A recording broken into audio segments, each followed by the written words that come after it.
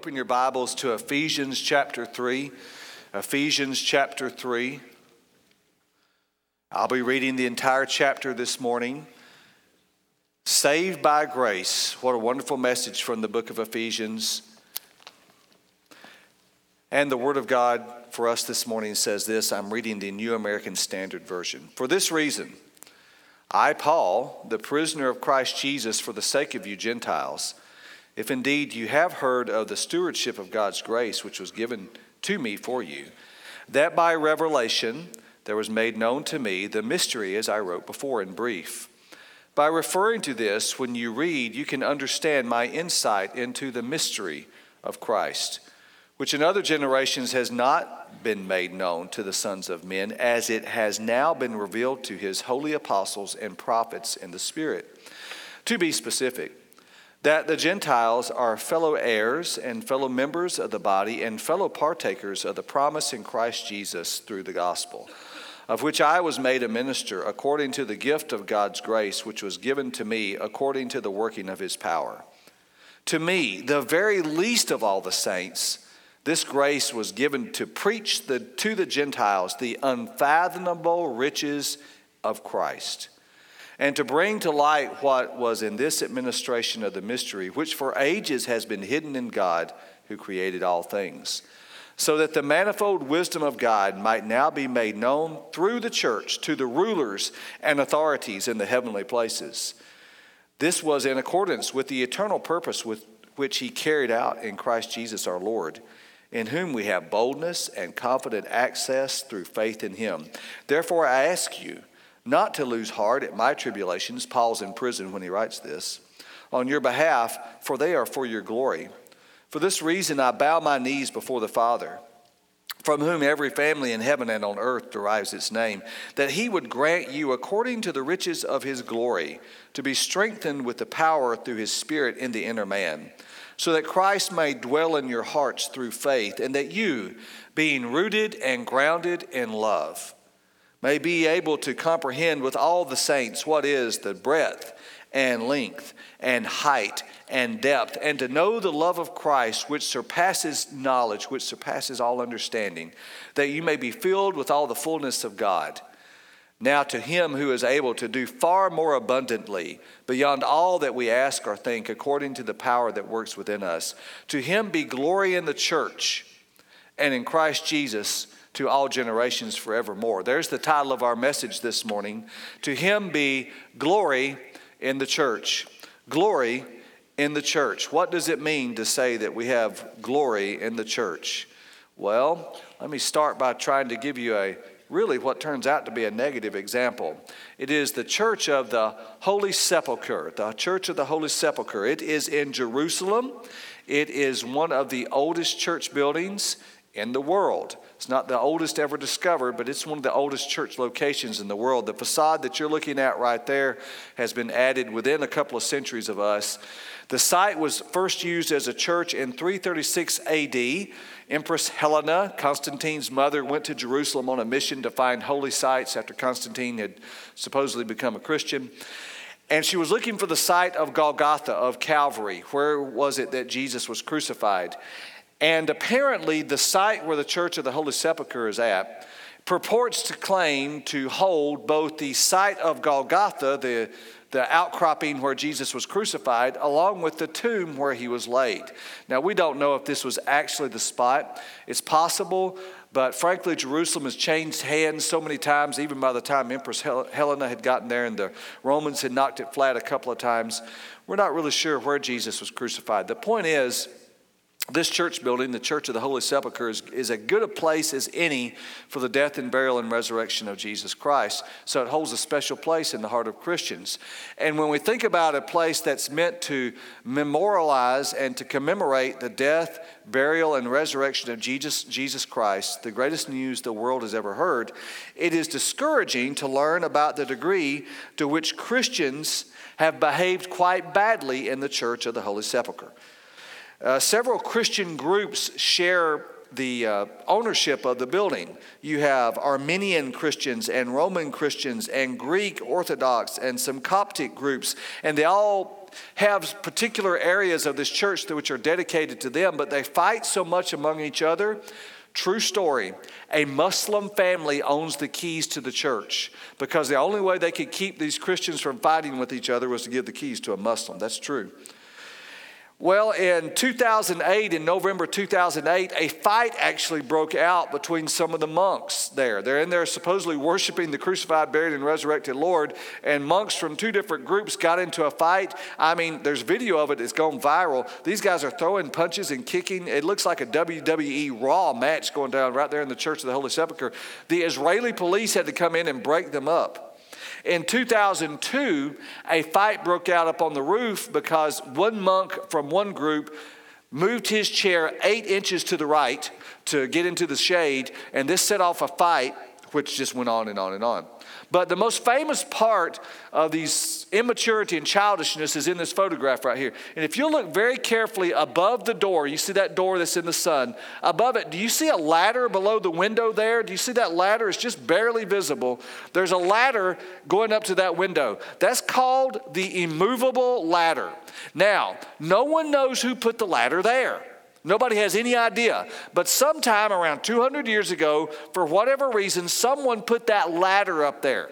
And no one knows who did it. But anytime someone talks about moving it, the other groups get angry at each other. So now no one will move the ladder. It stays up there. And you say, how can people be that immature and that childish at the Church of the Holy Sepulchre that they get wound up about a ladder and they don't want to move a ladder? Have you ever been to a Baptist church? I was the pastor of Turner Memorial Baptist Church for 8 years in North Carolina. And so when I came there, right outside the sanctuary was a hallway that connected the Sunday school wing with the worship area. And it was a little hallway. And in this hallway was a table that was sagging in the middle. It was sagging because it was weighted down with old Sunday school quarterlies. Now, these things were antiquities there. I mean, if someone who had some sort of morbid interest in discovering the pedagogy of Southern Baptist Sunday school literature over the years and doctrinal changes, they might have found this interesting. But it was just sagging, stacked up with all these old Sunday school quarterlies. And I asked someone, why do you have all these? Well, you never know. We might need them. We're not going to need them. So it looked junky. And so one week I went in there and I cleaned them out and I threw them all away and I took the old junky table and I threw it away. The next Sunday people came to church. Where's the table? Where's that table? Who moved the table? Who moved the table? I moved it. Well, who told you could move the table? Common sense told me I could move the table because it's ugly and weighted down. Some of you have experienced situations where someone suggested that one Sunday school class, which was, I'm sorry, we use life groups now. But anyway, so I'm still stuck on old terms. I'll be using them till the day I die. But anyway, y'all didn't have to amen that. Oh, wait a minute, wait. Some of you getting too up. See, you're the people I'm talking about right now, okay? I'm just telling you. You got a ladder. You just put up a ladder, y'all, okay? You didn't like that. We like the nice Alan from 11 years ago. We don't. Anyway, so you just put up a ladder. Anyway, you made my point. So here's the whole thing. We get hung up on, we don't want to change, we don't do these things, and the church gets immature. And let me tell you, when a church turns inward, it turns ugly. Some of you, your experience of church has been petty stuff, just like the ladder over the door to the Church of the Holy Sepulchre. And you've almost given up on church because you're tired of seeing petty, immature stuff. Well, I want to tell you, there can be glory in the church. Glory in the church. And what we want to discover is how is it that God comes down and a church is really what it should be and there is glory in the church and people are enthused. Listen, a local church should be the most encouraging, enthusiastic people in a community. And Wichita needs a local church in this area that loves Jesus Christ, is enthusiastic about the gospel, encouraging the lost people, lifts people up, not puts them down. How does that happen? We're going to talk about glory in the church. And let me show you 5 truths, if you will, about glory in the church. First, there is glory in the church when we fulfill God's purpose. Look at verses 1 through 7. Paul starts talking about ministering to the Gentiles. Now, if you remember from a couple of weeks ago in Ephesians chapter 2, verses 13 and following, we talked all about how God was building Jews and Gentiles into one body. It's a great mystery. Well, Paul emphasizes this again, and he comes back and he drives this point home. And he's talking about how both Jews and Gentiles can be saved by grace. Look, this is all part of God's purpose for a church. God's purpose is for glory in there's glory in the church when we fulfill God's purpose. Our main message is not political, though there are certainly political ramifications for being a Christian, and I hope Christians are involved in the political arena, but our message is not primarily political. I teach philosophy. But our purpose is not primarily philosophical. We're not here to teach people philosophy. There are economic impacts of being a Christian, but our main message is not economic. There are certainly psychological benefits to being a Christian, free from anxiety, free from fear, and being stable and a person of strength and stability that can move forward. But our message is not political. Our message is not philosophical. Our message is not economic. Our message is not psychological. Our message is theological, and its purpose is to share the gospel of grace. Look at verse 2 and notice what it says. Indeed, you have heard of the stewardship of God's grace, which was given to me.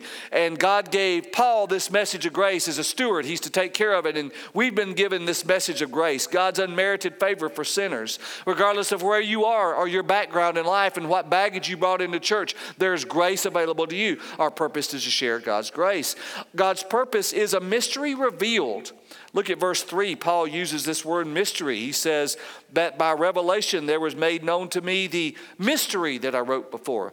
When we use the word mystery in English, it sounds sinister and dark. We think of an Agatha Christie novel or a Sherlock Holmes story, someone trying to find the murderer or something like that. But really what it means here is mystery means a truth beyond human discovery which has been revealed by God. A truth beyond human discovery which has been revealed by God. And what is that truth beyond human discovery? It is that God's purpose is to create one body from different backgrounds. Look at verse 6. To be specific, that the Gentiles, now notice in verse 6, these word fellow or together just gets piled up. Gentiles are fellow heirs, fellow members, fellow partakers of the promise of Jesus Christ. These were things that were hinted at in the Old Testament. You remember the covenant God made with Abraham in Genesis chapter 12.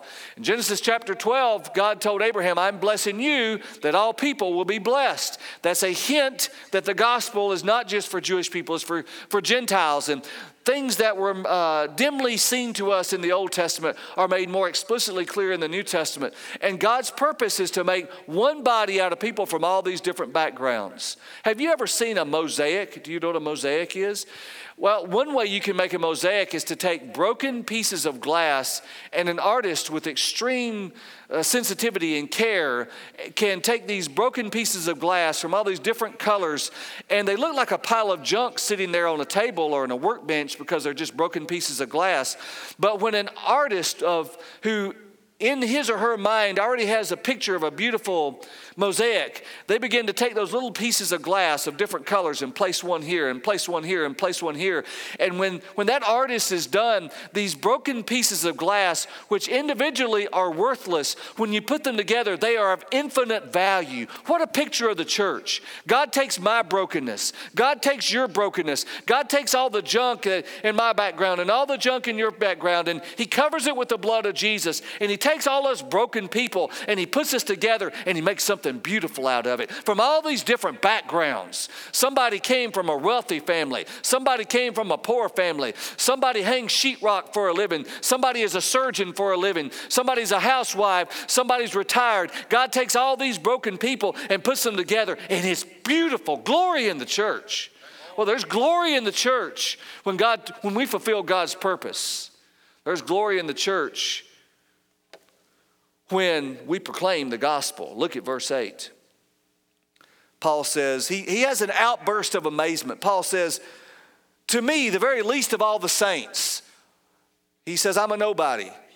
This grace was given to preach to the Gentiles the unfathomable riches of Christ. I want to look at that word preach for just a second.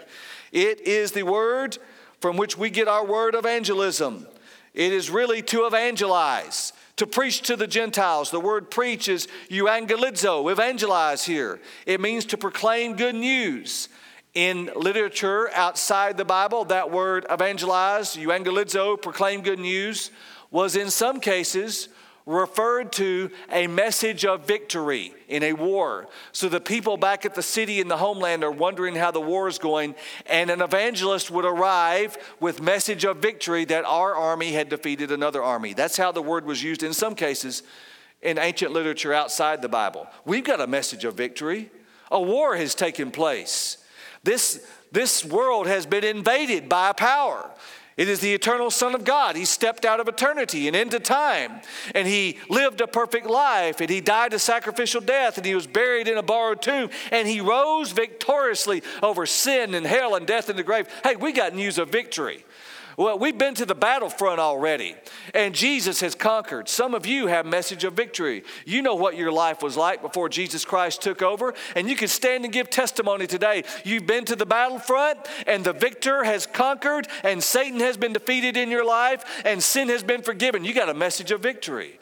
We're to proclaim the gospel. We're to proclaim the gospel, to preach the good news.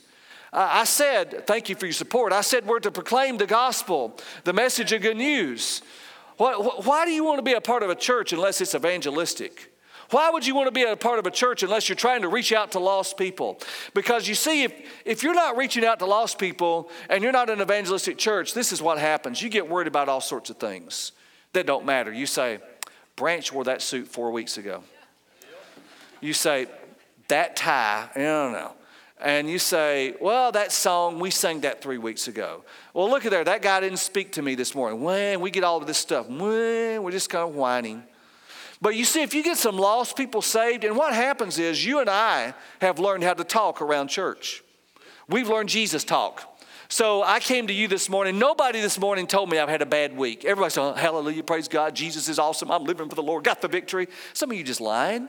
I mean, because you've had defeat. But we've learned Jesus talk, right? We learn how to say the right things when we come to church.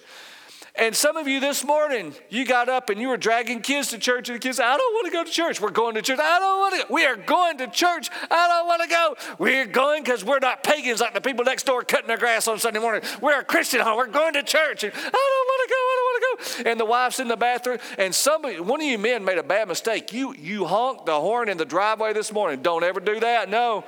And you stayed up too late. Well, if you hadn't been up watching the NBA playoffs last night. Well, if you hadn't been watching reruns of Walker, Texas Ranger. And yeah, we're going to church. And they get in the van and the kids are in the back seat crying, I don't want to go to church. We are going to church. We're a Christian family. You're riding down the road. You got out of the van, walked across the parking lot. You saw me. Hallelujah, Brother Allen. Praise God. Amen. I'm glad to be at church this morning.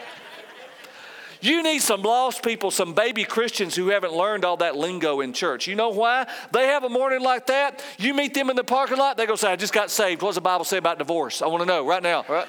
I want to know. You got a whole different set of issues to deal with. Makes church fun when lost people get saved because they got baggage. And you get to deal with that baggage. And suddenly you're not worried about petty stuff. You're worried about the gospel, preaching the gospel. But notice what he says. Something interesting. Can I show you something in this passage? It's fascinating. Look at verse 10, would you? He says, interesting. He says, so that the manifold wisdom of God might now be made known through the church. And notice to who we're to make it known to the rulers and authorities in heavenly places. What does that mean? The rulers and authorities in heavenly places. What does Paul mean there? He tells us what he means in chapter 6. Would you look at this, if you would, in verse 12 of chapter 6. And we understand who he says about these rulers and authorities. Verse 12, he says, for our struggle is not against flesh and blood, but against the rulers, against the powers, against the world forces of this darkness, against the spiritual forces of wickedness in heavenly places. The background, when Paul in Ephesians chapter 3 verse 10 says the church is proclaiming the gospel to the rulers and authorities in heavenly places, He's not, when he says rulers and authorities, he's not talking about kings and rulers here on earth. He's not talking about angels. In context of the book of Ephesians, what he has in mind is Satan and his demons. When we proclaim the gospel, when we preach the gospel, we're putting hell on notice. Jesus is alive. When we proclaim the gospel, we're letting Satan know you're not the final victor in this battle. When we proclaim the gospel, we're putting Satan and the demons of hell on notice. Hey, this person to whom we're sharing the gospel, right now, Satan, you got him. Right now, she's yours. Right now, their life is a mess. We're putting you on notice. Jesus is about to invade. We're putting you on notice. There's power in the blood of Jesus Christ. And this life may look wrecked and it may look ruined, but there's glory in the church. And we're telling, listen, we need to put the devil on notice here in Wichita. Some church needs to get out in the streets and say, listen, Jesus saves. Needs to go into homes where husbands and wives are thinking about divorce and say, Jesus saves. To little boys and girls who are afraid of an alcoholic daddy, let them know Jesus saves. To families that are about to ruin it all and put the devil on notice, Jesus saves. Jesus saves. The last word's not been written. Woo, my goodness. There's glory in the church putting hell on notice that Jesus is around and he's moving. My word, I'm about to preach. Somebody said, I didn't know seminary professors preach like that. They do when they've been born again. Number 3, there is glory in the church when Christ is present in our hearts. Notice what he says. Verses 14 through 19, he says, I bow my knees before the Father, from whom every family in heaven and on earth derives its name.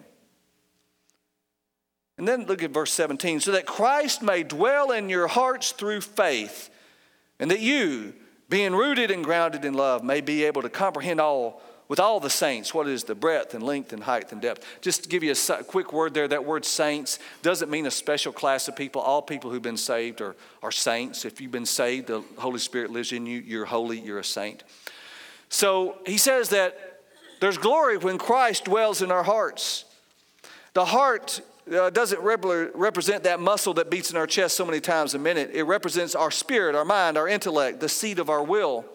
And every one of us has a throne in our heart, and someone is sitting on that throne. Either Jesus is on that throne or we are on that throne. You got the picture? Either Jesus rules our life or we rule our life. It's too easy. And so points 2 and 3 are closely tied together.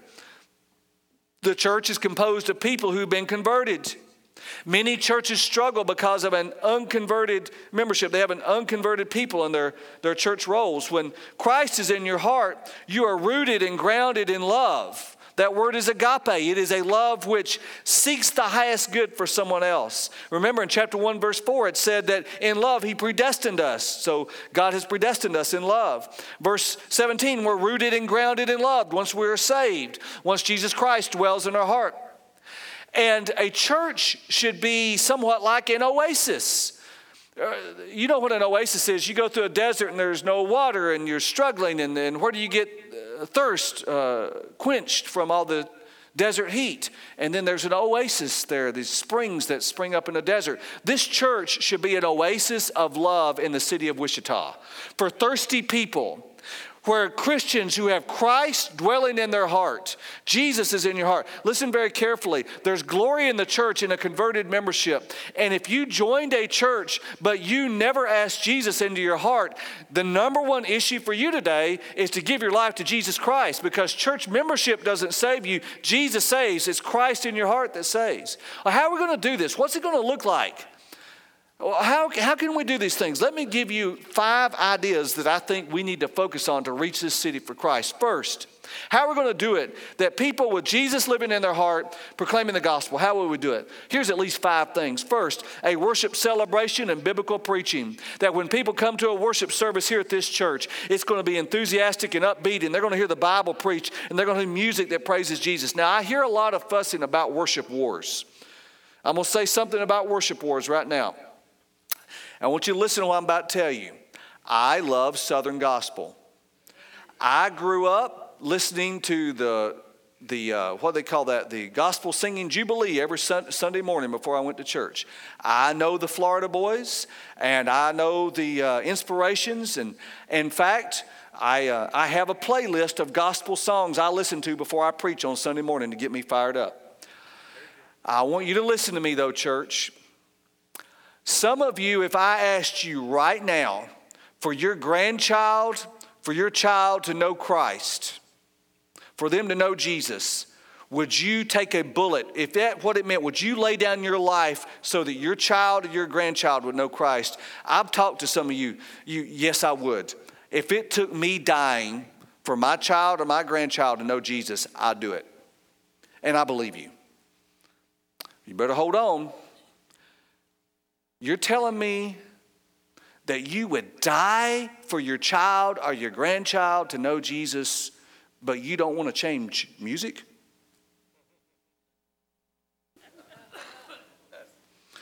You telling me you would take a bullet for them to know Jesus, but you don't want to change music? Listen, the issue about music is not the beat or whether they got a guitar or where Donnie's just tearing out an awesome lead, which would be kind of cool in my opinion. But I mean, so the issue is, what's the doctrine? Because I can take you to some Southern gospel songs that are doctrinal junk right now. And I can take you to some contemporary songs there the doctrine is junk. The issue is, do they lift up Jesus? Do they lift up the cross, the empty tomb? And if it's good doctrine, it's okay. And so we're going to have a worship service that celebrates Jesus, and the music's going to be upbeat. And when people leave, I want them to have joy in their heart. And I can promise you this, if you bring your friends to this church, they're going to hear the Bible preached. They're going to hear the cross, and they're going to hear hope in the name of Jesus Christ. We're going to have a worship celebration. We're going to have a children's ministry that strives, is committed to excellence. Parents want to know that their children have the very, very best. We want to have a children's ministry that's committed to excellence, which parents embrace, and they know their children are being taught the Bible and how Jesus loves them, how they can pray and find strength in hard times in life. We're going to have personal gospel conversations and intentional follow-up. If somebody visits our church, we're going to make every effort to follow up with them. And people from every ethnic group. Remember, we don't want just to be like everybody else we know. We want to reach out to everyone in Wichita, wherever they're from, whether they're African American or Hispanic or Vietnamese or Korean, or if they're even from Alabama. We don't care where they're from. We want all of them to know Jesus. My family's from Alabama. Number 4, become the most welcoming, friendly church in Wichita. We got a problem right now. I'm going to tell you what the problem is, something I'm working on. If you're a visitor and you come to this church, you don't know where to go in. You don't know where to go in. Now, all you know, because you've been here, right? Or some of you smart. See, this is why only intelligent people can come here. You have to be smart enough to have to know which door to go in, right? So we're going to become the most friendly church. I need your help. When people come to this church, they ought to not just have 1 or 2 people. They ought to have a string of smiling people, welcome them when they come through the door. When a mother comes in, she's a single mom and kids, and she doesn't know where to go, that somebody's going to take her back to the children's center, not just going to say, well, walk down there and turn down that aisle, and just go to, you hear a bunch of screaming, and that's the place. No, don't do that. We want to help. See what I'm saying? We want to be the most friendly, welcoming church in Wichita, where people come here and they say, my goodness, what a friendly group of people. Now, can you say amen to that? Amen. A friendly group of people that we're welcoming, encouraging. And then 5, structured preparation for membership and baptism. Brother Ryan's teaching the new member seminar on Sunday, May 20th. Some of you need to be there. Where there's people working with our children, preparing them for baptism after they trusted Christ. We want to make sure there's structured preparation for membership and baptism. I can't stress to you, if you want to know what I'm thinking, it's 5 things right now. A worship celebration and biblical preaching. A children's ministry, which is awesome. A personal gospel conversations and follow-up. Becoming the most welcoming and friendly church in Wichita. And a structured preparation for both baptism and church membership. Now, let's move back to the text. There is glory in the church when God's power is at work in us. Look at verses 20 through 21. Notice what it says. Now to him who is able to do far more, look at all these words for power. Now him who is able to do far more abundantly beyond all that we ask or think, according to the power that works within us. That phrase, far more abundantly, it's powerful in Greek. It jumps off the page. This overwhelming power. It's beyond our ability to comprehend. One person said it this way: in other words, Christ's ability far surpasses not only what we verbalize in prayer, but also beyond our wildest imagination. The syntax here is impressive. The idea is excelling, surpassing, above, beyond, more than. Listen, God can do more than you and I can even imagine in our prayers. Even than we can dream of, God's able to do far more. God can use you and make a mark in this world that lasts. You can make a mark that lasts. Your life can mean something of substance and importance in the name of the gospel of Jesus Christ. There's glory in the church when God's power is at work within us. 2000, I had an old Chevrolet pickup truck, an 81 Silverado, had a 6-cylinder 3-speed on the column. Do any of you remember the 3-speed on the column? I don't know what engineer came up with that. That's the worst transmission ever. So the engine was wore out, transmission was wore out, and I saved up my money, and I bought a crate motor 350 Chevrolet. And somebody gave me old Turbo 400 transmission I had reworked. And my buddy Jim Booth and I took the old 6-cylinder 3-speed straight transmission out of this rusted out truck and replaced it with a brand new V8 and a brand new Turbo 400. Now, I don't know if there are any police officers in the service this morning because I'm about to confess to some things, but to put it most gently, the performance of the vehicle changed dramatically. Now, on the outside, it was still a rusted out Chevrolet truck, but it performs differently. Why is that? Because it had a new power plant. Something like that happens when you're saved. What does the Bible say? God takes out a heart of stone and puts in a heart of flesh when you're saved. And people say, well, there comes old Branch again walking down the street. He looks just like he did yesterday. But they don't know the transformation that's taking place. They don't understand the dramatic power that is now at work in your life. And when that power is at work in your life, sooner or later it comes out on the outside and people begin to say, I don't know what's happened to him. I don't know what's happened to her, but something has dramatically changed. It's the power of the gospel of Jesus Christ at work within us. There is glory in the church when people changed by the gospel above and beyond and surpassing anything that we might imagine Jesus Christ does in their life. And there is glory in the church when we lift up the person of Jesus Christ. I want to go back to a verse that I touched on, verse 8. Paul says again, I'll read it again. To me, the very least of all the saints, this grace was given to preach to the Gentiles, here it is, the unfathomable riches of Christ. The unfathomable riches of Christ. It is a vivid term describing how immeasurable the riches in Christ are. The word means being impossible to understand on the basis of careful examination or investigation. It is a word that's just rich with meaning. Let me tell you about that word, these unsearchable riches. It's unfathomable riches. Let me explain that word unfathomable. In Greek, the word comes from the root for foot. And here's what it meant.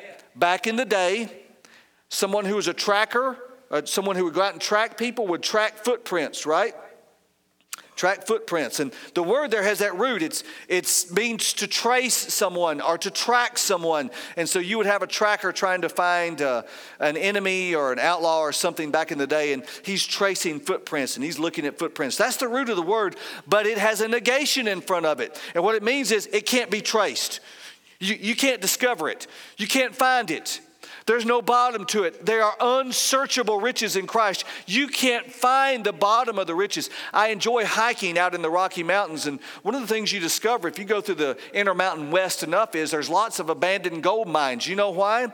They discovered a vein of gold, and they dug and they dug and they dug, and what happened? That vein of gold ran out. It played out. Right? So they abandoned the mine because they reached an end to the riches in that mine. Listen, in the person of Jesus Christ, no matter how deep you go, no matter how much you mine, no matter how much you learn, you never reach the bottom. It never plays out. Unsearchable riches in Christ. His mercy never plays out. The sin that you've forgiven, the sin that He's forgiven in your life, His forgiveness never plays out. It's unsearchable.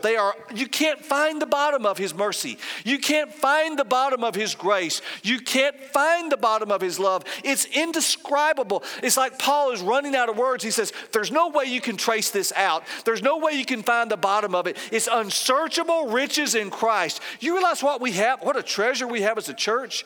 What is Wichita looking for? People driving up and down the road looking for more money.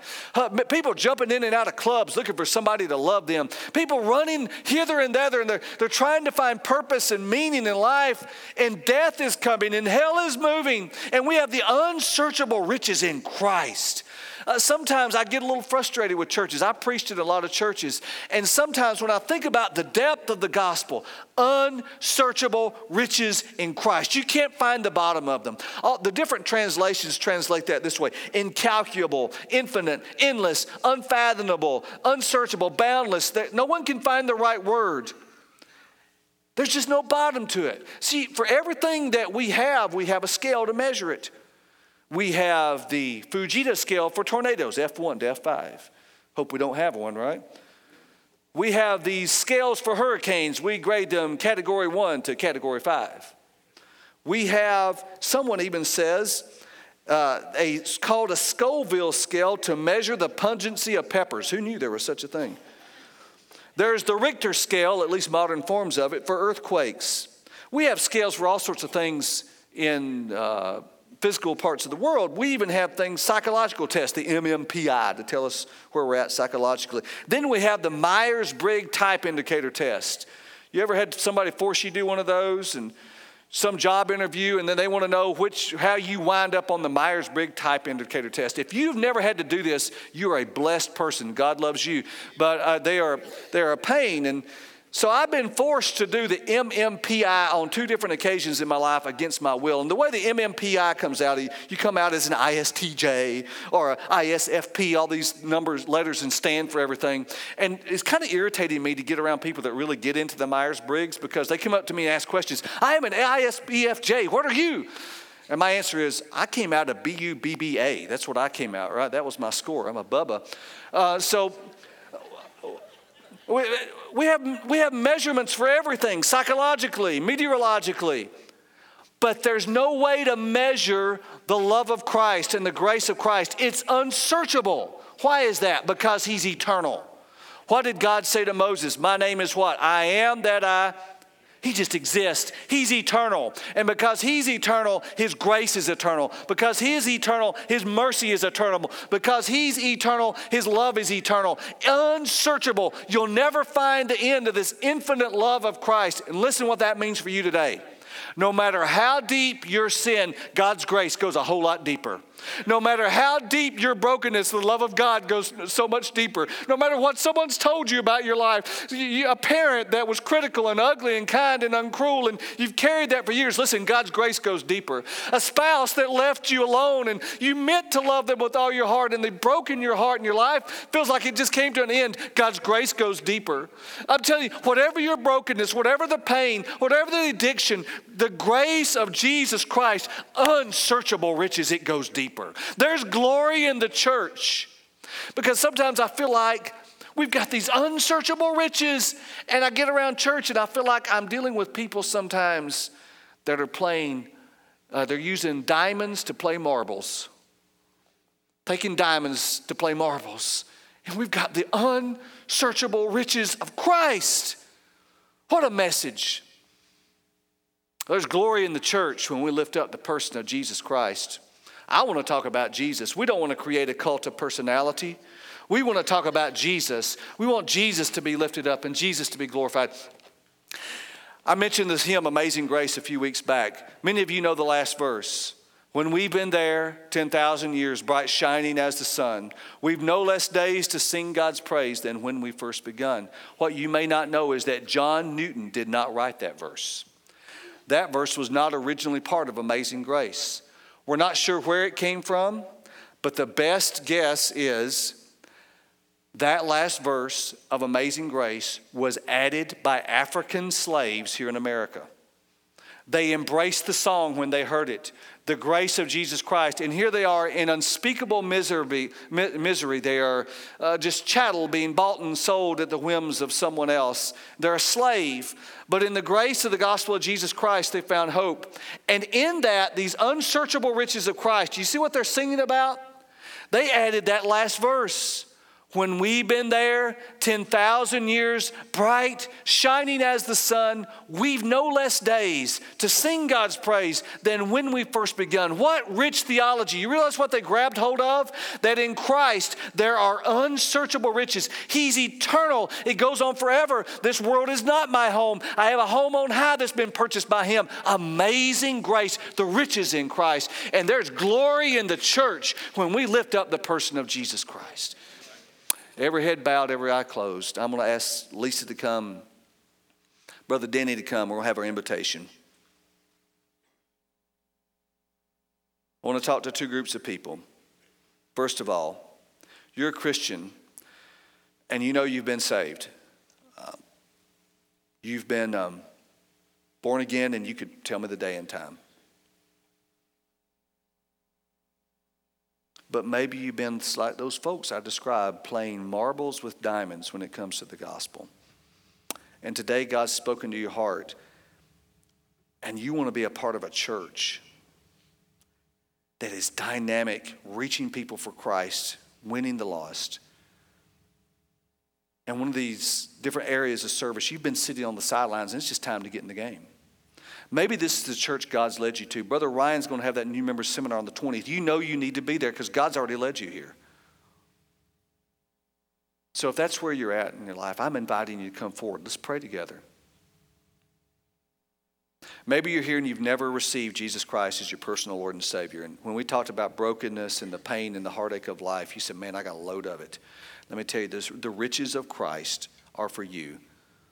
You can be saved. Why not come forward and take my hand? Brother Andy is here and we can pray with you. And Nikki's here and she can pray with you. And you can know how you can be saved and you can be forgiven. We're going to take time. No one's going to rush you. But why not trust Christ today? I'm going to pray. And after I pray, we're going to sing. And while they're singing, if you have a decision to make, you come. Father, I pray in the name of Jesus Christ for men and women and boys and girls to believe on Jesus today. And I pray there'd be glory in this church to the gospel of Jesus Christ. And I pray, dear God, your glory would reign in our lives, that people would see Jesus in us. And if there's someone here who's never been saved, they do not have Jesus in their heart, I pray that today they would. I pray they'd get off the throne and let Jesus reign in their life. And I pray for Christians that you've already led here to this church. They know this is where they're supposed to be. God, I pray they would join us as we try to reach this city for Christ. God, we ask it in Jesus' name. Amen. Stand to your feet as we sing one of my favorite hymns, Trust and Obey.